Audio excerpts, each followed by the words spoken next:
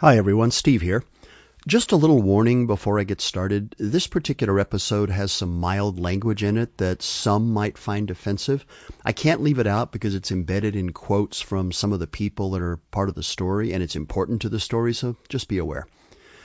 Okay, I received a really nice gift in the mail a couple of weeks ago from United Airlines, thanking me for the 2 million miles I've flown with them over the years. If you add that to the miles I have on the other airlines I frequent, and we're quite a ways north of 3 million. As you can imagine, given my ridiculous travel schedule, I spend a lot of my time in taxis going from airports to hotels to customer locations to conference facilities and back again. And even though I sometimes feel like I need to put on a biohazard suit before getting into a lot of taxis, I actually prefer them to Uber or Lyft for one quirky reason: the drivers. Don't get me wrong, I take a fair share of Uber and Lyft cars as well, and the siren song of a clean car and a driver who hands me a cold bottle of water when I sit down is pretty compelling. But a lot of the cities I work in don't allow them, or they just haven't gotten there yet, and that's okay. And here's the reason. They all have a story to tell. The vast majority of taxi drivers, at least the ones that I encounter, are first-generation immigrants, recently arrived from some faraway corner of the world. They're grateful to be here, driving a taxi, because so many of them come from situations that most first-world residents can't begin to imagine: war, famine, political unrest, or the complete and total lack of hope.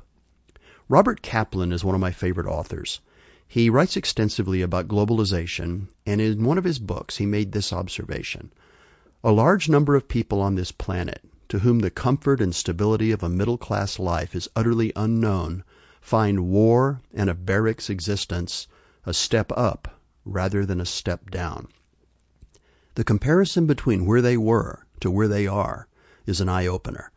So it's for this reason that I believe, or at least I've come to believe, that 21st century taxi drivers are the modern-day equivalent of 19th century philosophers. They may be young in age, but they have old, seasoned minds and memories. They've seen so much. So back to my story. I was saying that all of these people seem to have a story to tell. Like Anjit, whose cab I took from Vancouver Airport to my hotel about 6 weeks ago. I started the conversation by asking him if he'd been in Vancouver a long time, which opened the door for him to tell me that he was Punjabi, from the extreme north of India near the Pakistani border. He and his wife fled the region because of the unrest between India and Pakistan, and they had arrived in Vancouver with one suitcase between them. I asked him if he had been back. At this point, they'd been in Canada for 6 years, and he told me that he had returned to India about 6 months ago or so, and again 6 months before that. I asked him why twice in a year. That's a lot of money. And he told me. A year ago, Anjit received a call from his mother, telling him that his father was dying and that he should return home to say goodbye. So he did, and when he got there, he learned that his father was dying from a disease that had killed 90% of his liver. The disease was now gone thanks to medication, but the damage was done. The doctors explained that the only thing that would save his father was a transplant.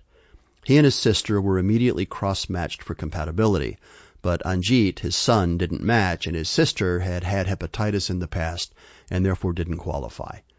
Meanwhile, Anjit's mom demanded to be cross-matched, but they told her that there was no way it would work.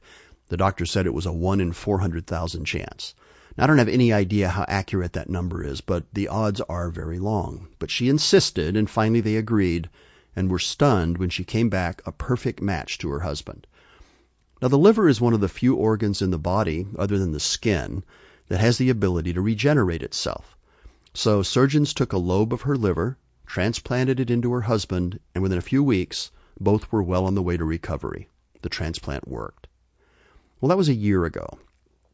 6 weeks ago, Anjit got a call from his father this time, telling him that his mother was very sick and might die. So he rushed back to India, where he found his mother very sick from liver disease, brought on by a raging infection that had gone untreated far too long. Again, a transplant was the only thing that would save her. Anjit, her son, my driver, was tissue matched against his mother, and this time he was a perfect match. They took a piece of his liver and put it into his mother, and here he was driving a taxi in Vancouver, telling me this story, talking about the importance of family. The mother saved her husband, and the son saved his mother. And Anjit talked about this act the way I would talk about agreeing to give my mom a ride to the store.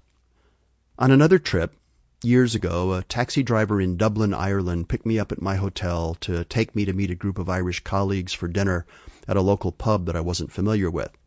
I would have walked, but it was January and it was typical Dublin weather. It was raining sideways. So I told him where we were going, and then just to make conversation, I said, "Man, it is really raining out there." And he stopped the cab.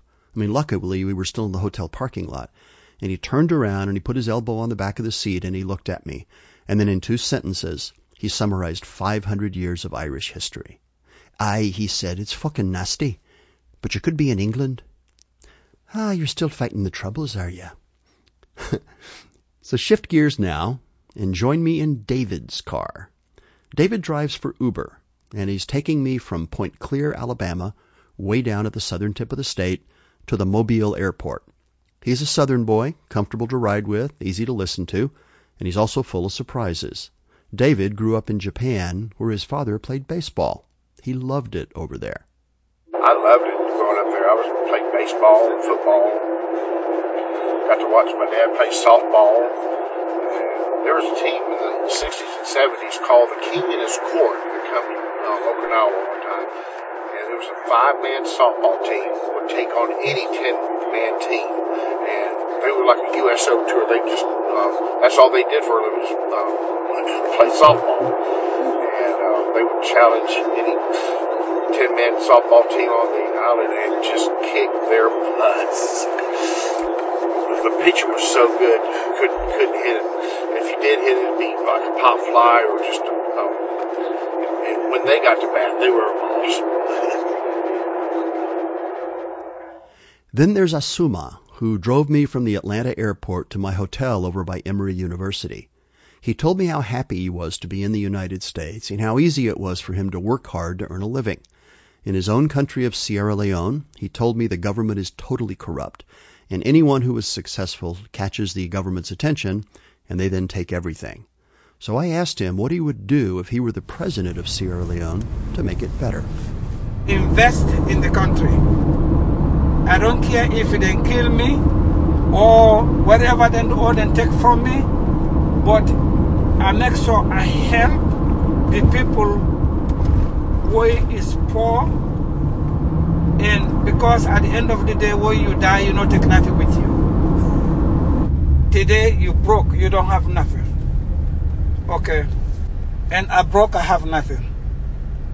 And when you get the chance, you get the power, and you don't know me anymore because we are not the same category no more. So what makes so bad? This country help Africa. Give the lot of aid, lot of help. Then turn around, take back, and bring here.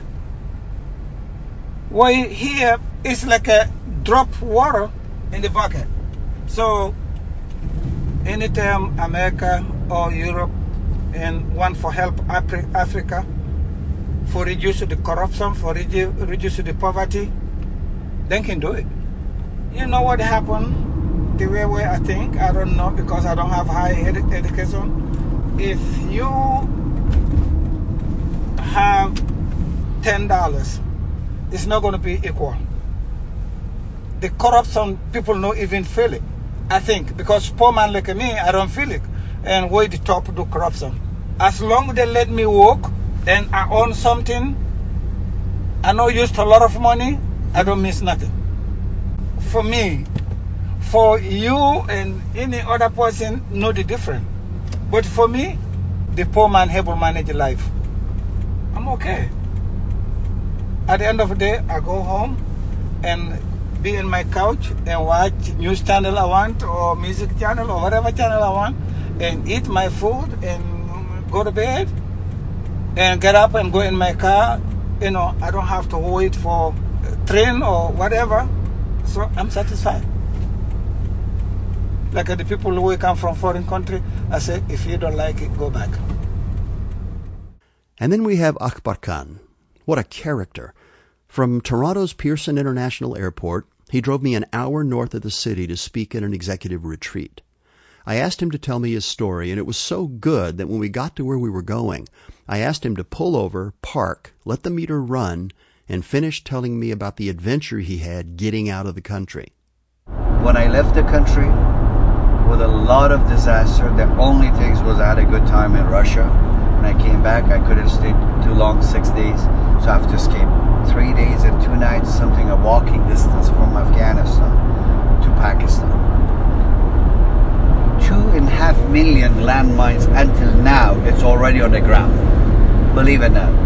More than 4.5 million people was killed by the Russians. 2.5 million, 1.5 million paralyzed.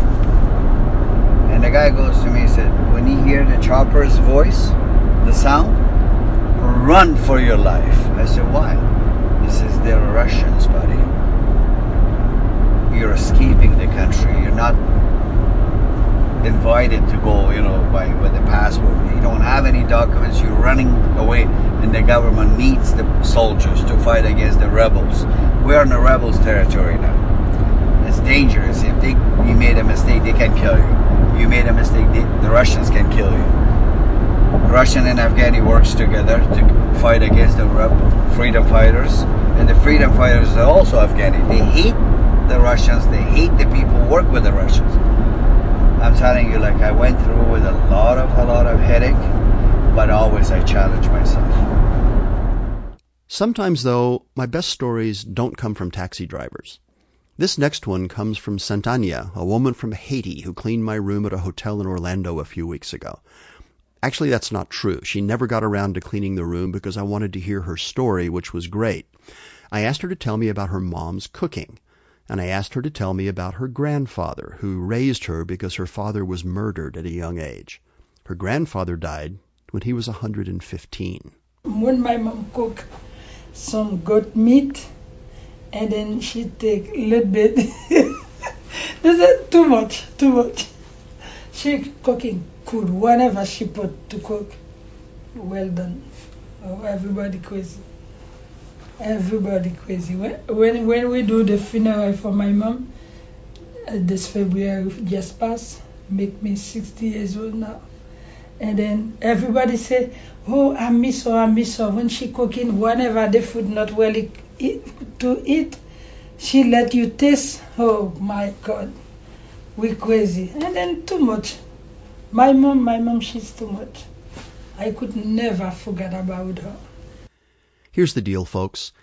In his book, Choke, Chuck Palahniuk, also the author of Fight Club, said it really well.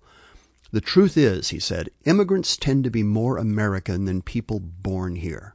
That is so true.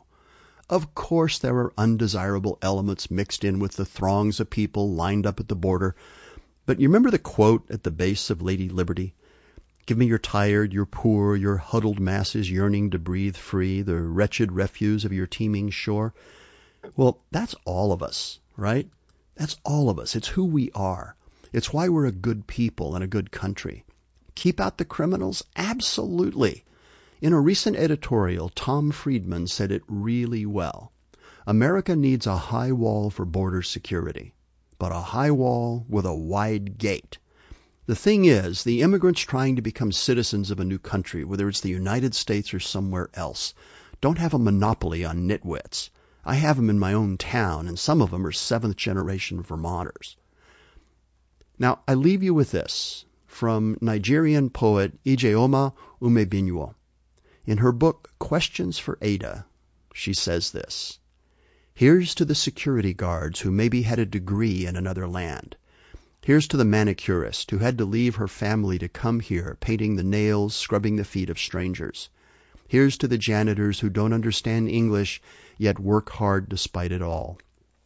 Here's to the fast food workers who work hard to see their families smile. Here's to the laundryman at the Marriott who told me with a sparkle in his eyes how he was an engineer in Peru. Here's to the bus driver, the Turkish Sufi who almost danced when I quoted Rumi. Here's to the harvesters who live in fear of being deported for coming here to open the road for their future generation. Here's to the taxi drivers from Nigeria, Ghana, Egypt, and India who gossip amongst themselves. Here is to them waking up at 4 a.m., calling home to hear the voices of their loved ones. Here is to their children, to the children who despite it all become artists, writers, teachers, doctors, lawyers, activists, and rebels. Here's to international money transfer for never getting home. Here's to their children who carry the heartbeats of their motherland and even in sleep speak with pride about their fathers.